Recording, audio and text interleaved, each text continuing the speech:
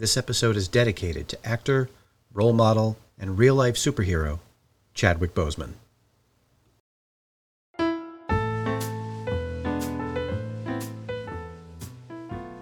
Hello, divers. Welcome to the Deep Dive Microcast. Many of us were shocked recently to hear of Chadwick Boseman's untimely passing from colon cancer at the age of 43. During his far too brief career on screen, Boseman used his considerable talents to bring several African-American legends to life, including baseball icon Jackie Robinson, Supreme Court Justice Thurgood Marshall, and the godfather of soul, James Brown. But it was through his role as Wakandan king and superhero the Black Panther that Chadwick Boseman became a superstar.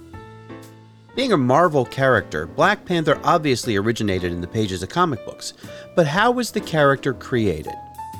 What prompted Marvel to introduce Black Panther to young readers? And what controversies surrounded the name? That's what we'll explore in this special tribute edition of the Deep Dive Microcast.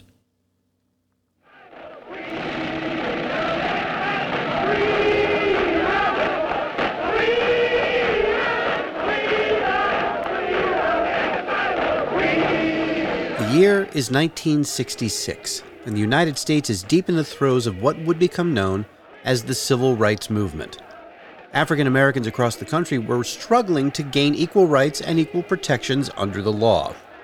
The movement's most prominent leader, Dr. Martin Luther King Jr., promoted change through nonviolence and civil disobedience. In October of '66, a new civil rights group was formed by two college students, Huey Newton and Bobby Seale.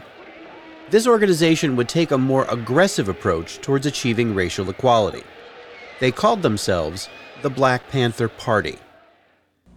These were the first Black Panthers, armed, defiant, symbols of the whole history of violence and counter-violence that surrounds the Black Panther Party. The Panthers believe the whole economic and political system is against them, against the poor, black and white, and that if death is the result of picking up the gun, well, that's the price you have to pay for what you believe in.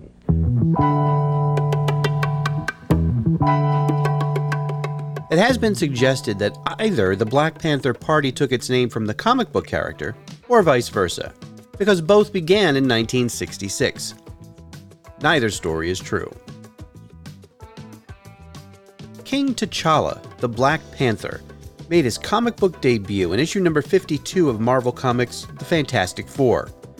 That issue had a cover date of July 1966. So that means the Black Panther Party was created after the debut of the character himself. So that means the Black Panther character wasn't named after the organization. But was the organization named after the character? Well, no, it wasn't. A couple of years earlier, an Alabama civil rights group needed an easily recognizable symbol for party members who could not read. That symbol was borrowed from the local black university's mascot, the Panthers. That Alabama civil rights group ultimately became the Black Panther Party. So, as you can see, the two had no impact on each other. Sort of. We'll get to that in a bit. Hi, heroes. This is Stan Lee coming at you. Want you to know, Marvel has always been and always will be a reflection of the world right outside our window. That world may change and evolve, but the one thing that will never change is the way we tell our stories of heroism. Those stories have room for everyone, regardless of their race, gender, religion, or color of their skin. The only things we don't have room for are hatred, intolerance, and bigotry. That was Stan Lee from 2017, the year before his passing. Many words have been written and spoken about Lee, his motivations, his showmanship, and his spotty record for crediting his co-creators. Nevertheless, Lee had a penchant for using his comics to promote causes that he genuinely believed in. One of those causes was civil rights. Prior to the introduction of the Black Panther in 1966, Africans were portrayed as stereotypical savages, and African Americans were relegated to being sidekicks used as comedy relief. the world had not yet seen a mainstream African superhero, much less an African American one. But that was about to change. Stan Lee and legendary artist Jack Kirby co-created the Black Panther to confound those prior stereotypes. The Panther was King T'Challa, benevolent ruler of Wakanda, a peaceful, hidden, technologically advanced civilization. Kirby's incredibly vibrant and detailed illustrations made Wakanda seem like a futuristic paradise. It would be an early example of what would come to be called Afrofuturism, a merging of native African culture with futuristic technology. T'Challa himself was portrayed as a strong, proud leader and an incredibly skilled fighter. He was also a scientist who used his country's resources to fight threats to himself and his nation, not to mention the world, as one of the Avengers. Lee said himself on several occasions that he wanted to introduce a black hero because of the civil rights movement. The time, he felt, was right. Interestingly, because the Black Panther was African and not an African American, the character did not need to directly reference the civil unrest going on in the United States, thereby sidestepping potential controversy. In fact, the original costume design for the Black Panther had his cowl expose the lower half of his face, making his ethnicity clear to readers. Before publication of his debut, it was changed to a full face mask to avoid having problems distributing the issue in southern states where stores might be wary of featuring a black hero on the cover. Still, the doors had been opened, and it was only a few years later that the first mainstream African American superhero, the Falcon, was introduced by Marvel. In the half-century since his introduction, the Black Panther has appeared alongside almost every other mainstream Marvel hero. He's had his own comic book title on several occasions, and made his way onto many Marvel animated series as well. The journey of a king, a warrior, and an Avenger. You're an Avenger, I'm an Avenger. We're practically family. What is my favorite color? I'm gonna go with black? The season premiere of Marvel's Avengers, Black Panther's Quest. Action Princess Shuri to grumpy brother T'Challa. Sisters, huh? You have no idea. Previously, I mentioned that the Black Panther Party and the character did have some connection.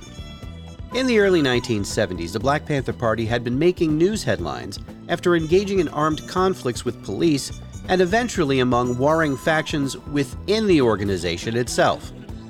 The violence and infighting garnered a lot of negative media coverage. The Black Panther Party had become more famous and infamous than the Marvel character ever was. That infamy eventually trickled down to the Black Panther himself when, in a 1971 issue of the Fantastic Four, T'Challa decides to rename himself the Black Leopard. His reasoning, well, to quote the character, "I neither condemn nor condone those who have taken up the name, but T'Challa is a law unto himself." The name change only lasted for that appearance. Shortly thereafter, in 1972's Avengers issue 105, T'Challa exclaims, quote, "I am not a stereotype. I am myself. I am the Black Panther," unquote. Since the character's creation during the height of the Civil Rights Movement, the Black Panther has been an integral, if not always prevalent, character in the Marvel Universe. Thanks to the success of the 2018 film, the names Wakanda, Shuri, Nakia, Okoye, and of course T'Challa have become positive and permanent fixtures in popular culture. What will become of the Marvel Cinematic Universe version of the character? There are many more stories to tell, so it's certain that someone new will one day take on the mantle of the Black Panther. Who will that be? We'll find out soon enough.